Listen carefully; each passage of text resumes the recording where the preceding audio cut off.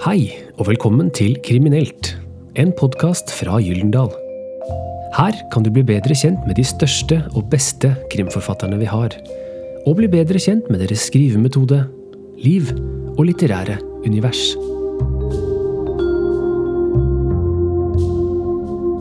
Agnes Lovise Matre debuterte som forfatter i 2012. I tillegg er hun lærer ved en ungdomsskole i Haugesund. Tidligere har hun også arbeidet som frilansjournalist. Hør Agnes Matre i samtale med journalist Hilde Sandvik.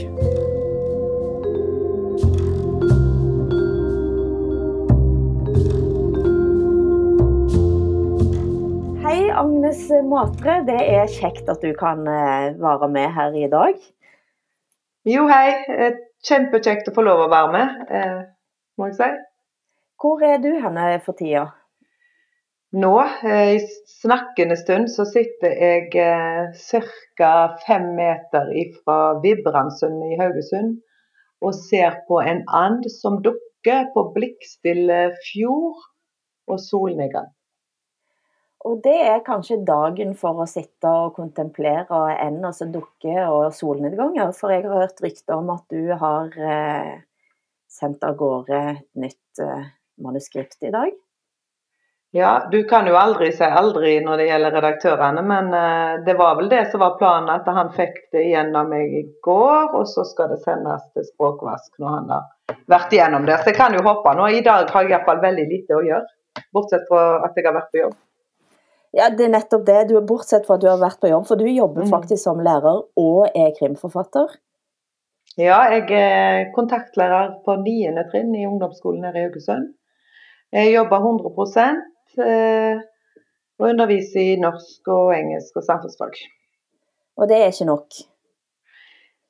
Nei, altså det er jo en jobb. Vi må jo ha noe å gjøre på fritid også, sant? Ja. Så, nei da, det er ikke til å stikke under en stol at dette er travelt, men samtidig så har vel alle mennesker en eller annen slags hobby, og dette begynte vel egentlig som en hobby for meg, eller jeg har jo skrevet hele livet da, men akkurat det å skrive bok begynte jo egentlig som noe fritidsprosjekt, men det er vel vanskelig å si nå etter 5. roman snart skal ut at dette ikke lenger er bare hobby. Nei, for du begynte med å gi ut krim på, altså distribuere selv?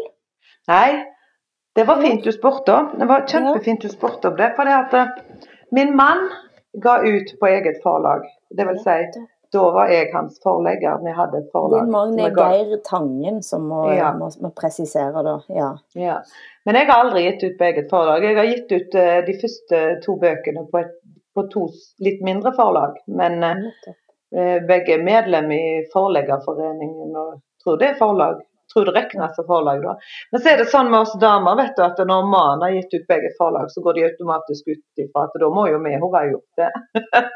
Ja, nei, men altså det er litt typisk at en kan gjøre det, men det var i hvert fall sånn at dere begynte å skrive, begge to lærere, dere begynte å skrive krim, og jeg har jo lurt litt på hvordan de samtalene var rundt kjøkkenbordet når en fant ut at en skulle finne på den slags. Ja, nei, min debutbok er ikke krim, det er en skjønnlitterær bok, men meg og Geir, vi begynte å skrive sammen ganske mye før det. Det var ikke så lenge etter vi traff hverandre, begge har vært i tidligere forhold, det er jo så inne. Men en gang i tiden så gikk vi på lærerskolen sammen, studerte norsk. Og når vi mange år etterpå traff hverandre igjen, så bestemte vi oss for en kveld at nei, nå skal vi skrive en bok. Lite visste vi hvordan vi skriver bøker, så vi begynte, jeg skrev et avsnitt, og han fortsetter, og jeg fortsetter igjen. Og når vi kom til side 29, husker jeg, da var vi så uenige at da var det ikke. Så det var egentlig vårt første forsøk.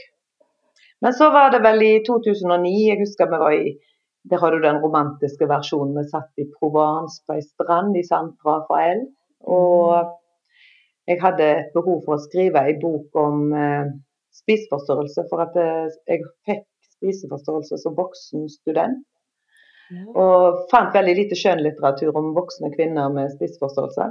Så sa jeg til Geir at den dagen jeg blir frisk, så skal jeg skrive romanen min fra dette området i Provence. Ja. Så det var min debutbok. Ja. Men så var det Geir da, som selvfølgelig satt og skrev samtidig krim, og hans bok ga meg da ut på eget forlag, der jeg på en måte var forleggeren. Bokbrekkeren var jeg da. Ja, og så havnet han på Gyllendal, og så tutlet jeg meg etter da, og viste hva jeg hadde gitt ut før, og så fikk jeg god bli med der. Men hvorfor ble det akkurat krim? Nei, vi er jo norsklærere begge to, og vi har jo litt gangsyn i forhold til genre kanskje, og det er vel en kjent sak at skal du skrive bøker, så bør du i hvert fall konsentrere deg om noe du leser mye av. Så det jeg har nok ikke lest så mye krim, så Geir, han leser jo egentlig bare krim og faglitteratur, mens jeg er ganske altetende når det gjelder litteratur, men det er klart de siste årene så har det blitt mer krim. Men det er vel det at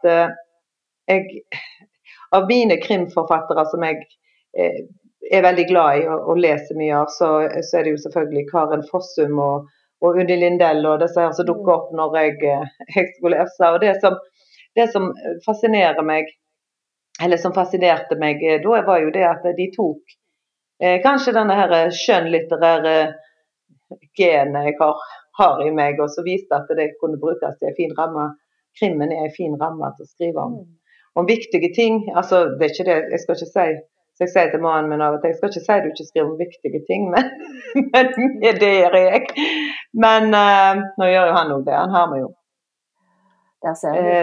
Ja, så det er en fin blanding for meg å bruke begge deler. Samtidig så en får ikke samme muligheten å bruke språket like mye når jeg skriver krim. Rent litterært, så blir det mer krav om tempo. Ja, og det er jo til sjangeren, men du har i alle fall da valgt et ganske spesifikt landskap å legge historiene til. Og nå i den siste, som da er før den når du har skrevet nå, Iskald, så er du igjen inne i Hardangerfjorden. Og hvorfor er du akkurat der? Egentlig så har jeg alltid, altså til og med debutboken min har noen tilbakeblikk til Hardangerfjorden, selv om det ikke er nevnt spesifikt. Årsaken er to årsaker til at jeg skriver fra Hardanger. Jeg bodde i Hardanger fra jeg var født til jeg var 8 år. Der snakket jeg haring, sånn som dette her. Når jeg bodde i Hardanger, så var vi en sånn liten kjernefamilie på mor og far og 4 barn og Bakkebygrenda. Så da jeg var 8 år, så døde plutselig mor mi av hjernesvulst. Og vi flyttet i løpet av den sommeren, hun døde i mai, så flyttet vi i løpet av den sommeren til Sandøy, ikke så langt ifra, jeg sier vel i Ryfylke. Og når jeg skulle begynne å skrive om, jeg er litt opptatt av at jeg skal skrive om vonde ting, så må jeg legge det i et vakkert landskap, og i debutboken min så var jeg jo i Provence også, men jeg vil jo hjem til Norge, og det vakreste jeg vet i dette landet er Hardanger, og det er selvfølgelig fordi at landskapet er vakkert, men barndommen min er på en måte der. Den tok litt slutt, føler jeg kanskje. Så jeg har et veldig stort hjerte for Hardanger. Men hvorfor må det være sånn at det skal være fint landskap når du skal skrive om noe vondt? Jeg synes det blir litt karrig. Altså, jeg synes det blir litt trasig å lese om vonde ting når det i tillegg, altså det er jo dårlig vær i Stavanger, ikke i Stavanger, men i Hardanger også. Ja. Nei, det er jo dårlig vær i Hardanger også, men det er vakkert for det blir dårlig vær. Men når det bare er mørkt og trist og sånn, så kan jo det vonde bli så vondt at jeg synes det der kontrastene er fint. At du får miksa. At det betegner på mange måter, dette høres veldig svulstig ut, men det betegner på mange måter livet sånn som jeg har opplevd det, at, og veldig mange andre opplever det selvfølgelig, at selv om vi har tøffe tak og store, vonde ting, så blir det lyst oftest, heldigvis, til slutt. Og i Iskald, som jeg da har lest det siste nå, du starter med Norseman, som jo en ekstrem sport. Folk skal stupe ut fra MF-utene. Har du deltatt, har du vært med, har du sett på Norseman selv, eller ultrasport i det hele tatt? Ja, nå så er det godt til radio, ikke TV. Nei da, jeg har ikke det. Jeg har drevet masse med idrett, men jeg har en datter og en svigersønn som er triatleter. Svigersønnen min, han har vært sånn følgemann til Allan Hovda, som har vunnet Norseman mange ganger. Datteren min har gjennomført Swissman Extreme i Sveits, som på mange måter er akkurat det samme, bare i 30 varmegrader. Og det er vel ingenting jeg har syntes det har vært mer skremmende enn, altså, ja, selvfølgelig ungene våre skal begynne med narkotika, som det er jo farlig, men altså, slippe de ut på disse svømmetraseene og sende de på 18 mil opp gjennom de sveitsiske alper uten at trafikken, altså mens den vanlige trafikken går normalt. Det er både skremmende, samtidig som jeg er helt vilt imponert over den altså den gjengen der som behersker tre sånne ting, eller aktiviteter samtidig. Og så var det jo det at lensmannen min, Bengt Alsaker, han var i utgangspunktet syklist i Skinnebedrar, boka før Iskald. Og så lå det vel inne der en plass at hvis han løste saken, så skulle han stille i Norseman Extreme. Og Norseman Extreme er sånn at du kan melde deg på der hvis du vil. De har 250 billetter, tror jeg, sånn cirka, som de legger ut som sånn loddtrekning. Så vi kan jo prøve oss neste år. Vi kan prøve oss neste år. Ja. Men jeg må innrømme at den scenen du setter der, de skal stupe ut ifra ferja. Og aldri har jeg tenkt at det var skummelt, men jeg må innrømme at da jeg leser de første sidene og hadde denne scenen for meg, og denne iskalde fjorden og spyling med iskaldt vatten, og så rett ut i der, og denne følelsen av å være drukna i kropper, det ble noe ubehagelig, må jeg innrømme. Du skrev fram en uhygge jeg ikke trodde fantes i Norseman, for å si det sånn.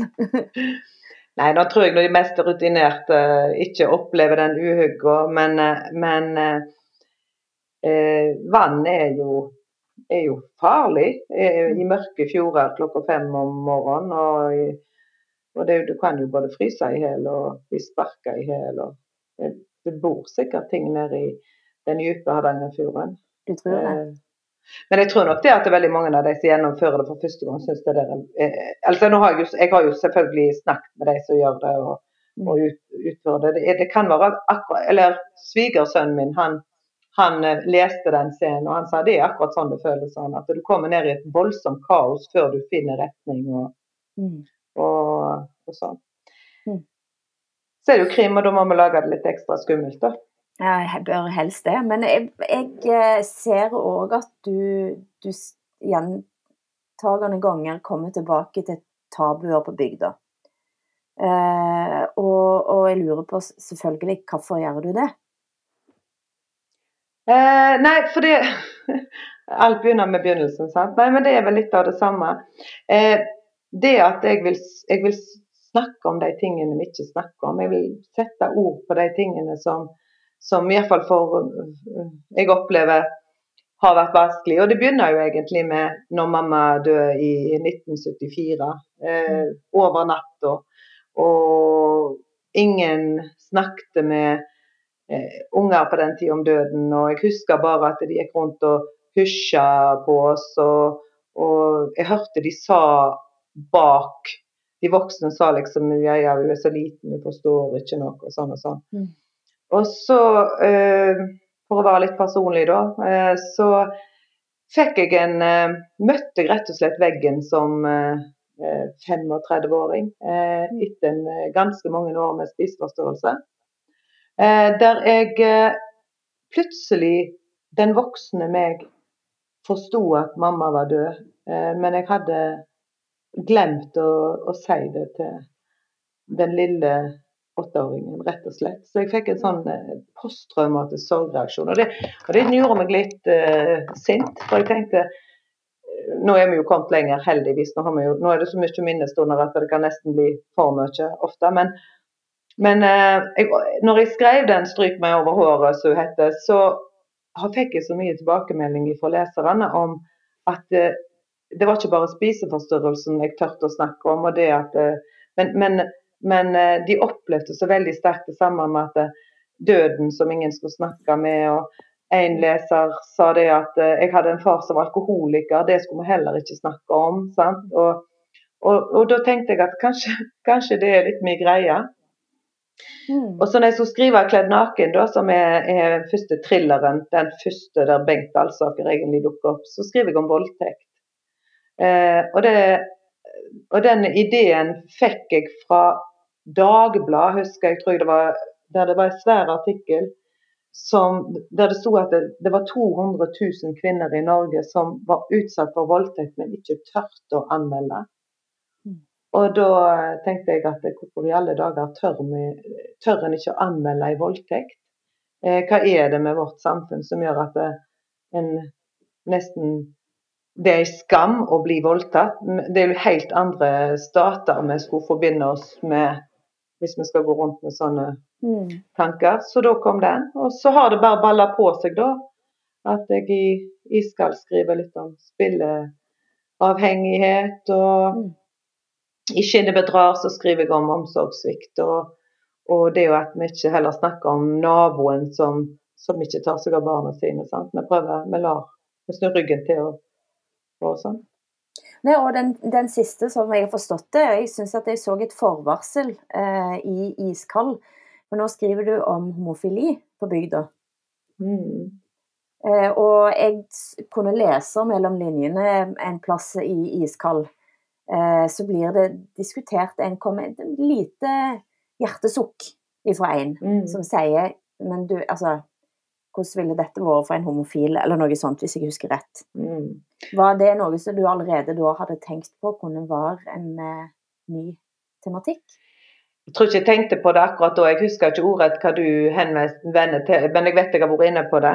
Men i Iskald så tar jeg jo det pietistiske Vestlandet, du ser i forrige fylke, du vet kanskje hva jeg mener, sant? Altså, jeg har aldri vokst opp i en kristen familie på noe som helst måte, men jeg har vokst opp på Vestland, og jeg har gått i TenSing, og jeg har gått i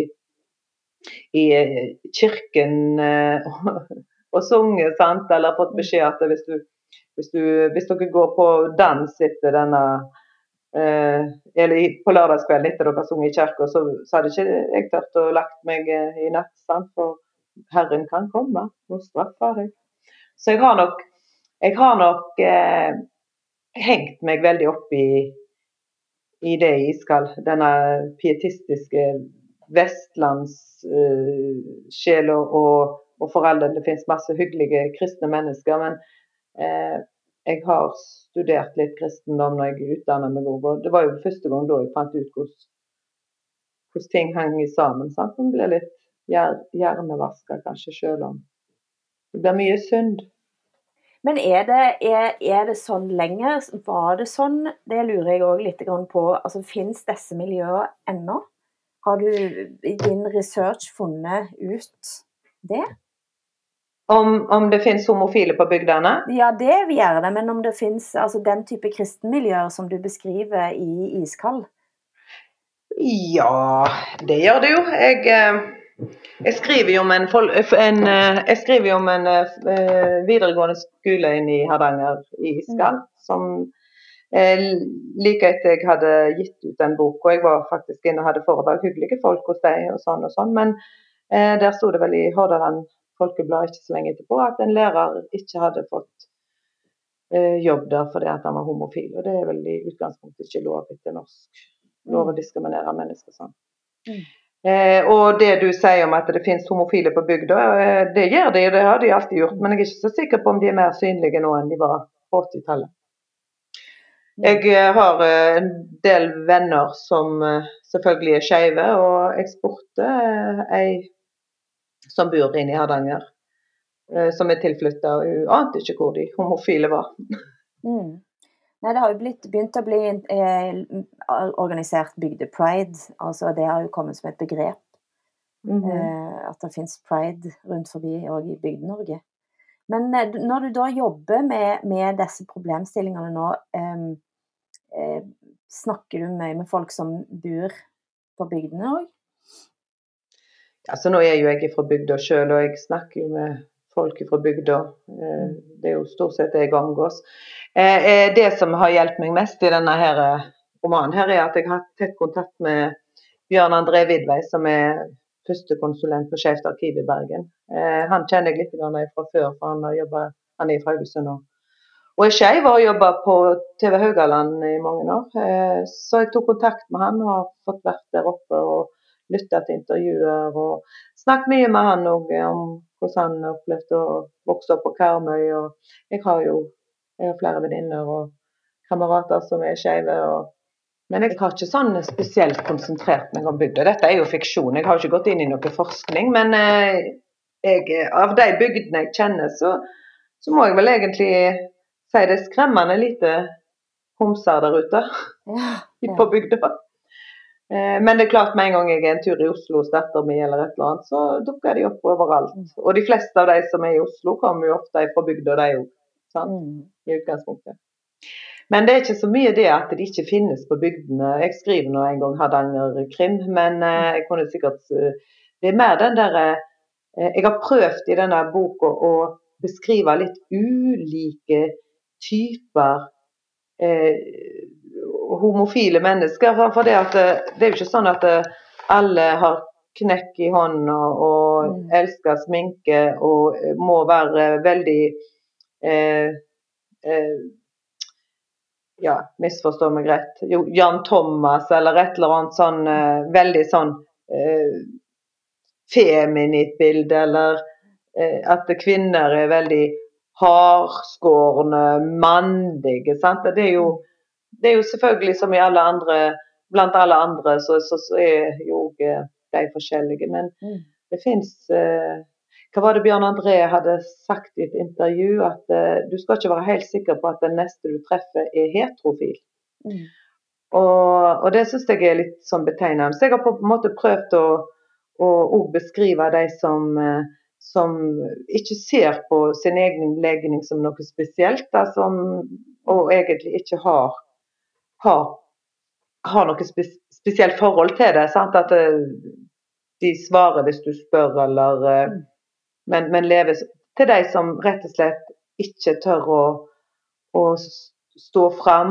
Jeg kaller ikke det å komme ut av skapet, for det synes jeg litt sånn dumt uttrykk, men det som rett og slett ikke tør å være seg selv, og hva det kan føre til. Altså, hvis ikke folk får lov å leve ut kjærligheten sin, for det dreier seg jo ikke bare om seksualitet, så får det konsekvenser som vi kanskje kunne unngått hvis vi kunne vært litt mer rause. Og det bygger du nå altså krim rundt, og så har jo du også ei søster i politiet. Hun en god leser, medleser underveis når du skriver. Hun veldig flink å lese i hvert fall, men hun har jo ikke alltid så god tid, så vi jobber litt. Denne gangen har hun faktisk lest hele boka før jeg sender den i trykken. Men Silje travel dame, og det ble ikke mindre kriminalitet. Men hun lillesøster min. Jeg 10 år eldre og passet henne når hun var liten, så da hadde jeg en liten sang, så jeg sang den når jeg la om kvelden. Vil du vite hva jeg drømte om i natt? Jeg var stor, jeg var politi og sto på vakt, sant? Og da la jeg grunnlaget. Så når hun gikk i 7. klasse, tror jeg det var, hun bestemte seg for å bli politi. Og så har jeg jo bare matet henne senere, da, sånn at jeg har fått meg der jeg vil. Hun en fantastisk ressurs, for det at jeg kan jo ingenting om politiarbeid, jeg kan jo ingenting om, i hvert fall ikke krimteknikk, men det nok mer krimteknikk i mine bøker enn inn i mange andre politikrim. For det rett og slett, da diskuterer du med henne underveis hva som mulig og ikke mulig, og... Jeg ringer henne på de mest upassende tider. Hun har fortalt meg av og til at jeg kan ringe, så sier du, Silje, hvordan ser et lik ut etter det har ligget i sjøen i 14 dager? Du, Agnes, jeg står litt kinkig til nå, kan jeg ringe deg opp igjen? Ja, men kan ikke du bare svare på det, for jeg sitter og skriver nå, sier jeg sånn. Og så får jeg vite da etterpå at du står da kanskje på et åsted, du har jo barn, så du blir jo ringt opp, du blir jo ringt for oss andre på jobb, mamma, sånn. Så står det kanskje en kollega da, og holder telefonen opp til øret hennes, for hun kan jo ikke ta i noe eller noe, kanskje står hun rett over et eller annet grotesk greier, og så skal jeg ha svar med en gang. Ja, det som vi har hatt litt sånn morsomt med det da. Heldigvis de har mye galgenhumor i det yrket, og det de jo nødt til for å overleve. Men det var en liten detalj i Iskald, ikke så liten heller, med disse makabre fotografiene som hang på veggen til han som også ble mordet, men som også var en overgriper. Bodywork. En lege som samler på lik og tar bilder av dem, og det blir en slags kunst. Hvor kom det ifra? Nei, det kom jeg elsker jo med å drive research når jeg sitter og skriver. Jeg søker jo opp. Jeg er jo lærer, jeg er samfunnsfaglærer. Jeg liker jo å finne ut av ting. Så han Hagen, det heter han von Hagen. Gunther von Hagen, eller noe sånt? Han hadde akkurat, mens jeg satt og skrev på boka, så skulle han ha utstilling i Trondheim. Så jeg kom tilfeldigvis over det, for jeg har sannsynligvis bare søkt på, jeg kan tenke meg at jeg har søkt på en eller annen slags anatomisk tegning, for det er noe jeg har lurt på i forhold til noe, sant? Og så har jeg kommet over det der, og så har jeg tenkt, ja, det må jeg bruke. Men det ser jeg også andre krimforfattere og bruker han i etterkant, når jeg vet hvem han er. Så det er noen helt forferdelige greier, egentlig. Er det sannsynlig at denne Frank hadde donert kroppen sin til han? Hvor kom det inn i bildet? Nei, jeg tenker at han var så selv opptatt av at han kunne sikkert funnet på å gjort det. Og det stod i det i den artikkelen at de hadde norske donorer som de var litt lei seg for de ikke fikk ferdig preparert. Eller om det var drømmen at de skulle ha en norsk person som de kunne preparere klar for den utstillingen i Trondheim. Men det vet nok de i Trondheim mer enn om en meg. Og det var vel det jeg da tenkte, at han var såpass opptatt av seg selv at han kunne sikkert funnet på å donere kroppen sin til han der. Sånn udødelig tanke. Nå har vi hatt et ganske spesielt år. Jeg må bare stille deg et avslutningsspørsmål her. Du er lærer. Du har hatt masse elever antageligvis på diverse digitale kanaler, og du sitter og skriver. Hva tror du alt denne type erfaring som vi har hatt det siste året kommer til å gjøre med litteraturen din?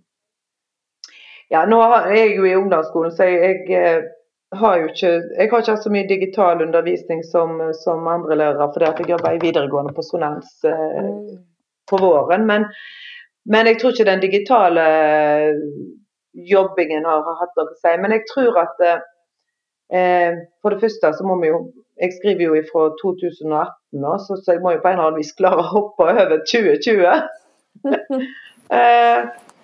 Men jeg tror nok det at vi begynner å bli litt koronaleie med også bare tåle å være kanskje mer hjemme. Og jeg sa til en kollega på jobb i dag, en dame som stod inne på personalrommet og sa, vet du hva, jeg har så lyst på en klem. Jeg kjente bare det at, så jeg tror den der nærheten og den der mellommenneskelige nærheten vi ikke lenger har, og folk vi ikke lenger ser, for vi møtes bare, vi sitter i kohorter på ulike arbeidsrom, vi har ikke noe sosialt lenger. Det tror jeg kanskje kan bringes inn i litteraturen, uten at jeg har. Du kan si det at jeg leverte manus i går, så jeg har ikke helt klart for meg. Jeg skulle bare strikke i kveld. Så hvis jeg ringer i morgen, så er plottet klart? Ja, jeg må jo si at i går når jeg sendte av gårde manus, og mannen min satt her og jobbet litt for seg selv, så drog jeg frem PC-en og åpnet et nytt ark og begynte å tenke litt. Men jeg kjenner at jeg må få det litt på avstand. Og være sikker på at det er det jeg vil skrive om eller den ideen jeg får det jeg vil skrive om, for det kan være lett at en kaster seg på noe, og så var det ikke egentlig det. En må ha en sånn der indre drive med at en har lyst til å skrive om det temaet. Så jeg må nok rote litt. Tusen takk, Agnes Matre, for samtalen, og lykke til ved post-korona også. Ja, takk skal du ha. Du har hørt på Kriminelt, en podcast fra Gyldendal. Du kan finne flere av våre podcaster på iTunes, Spotify og Podtail.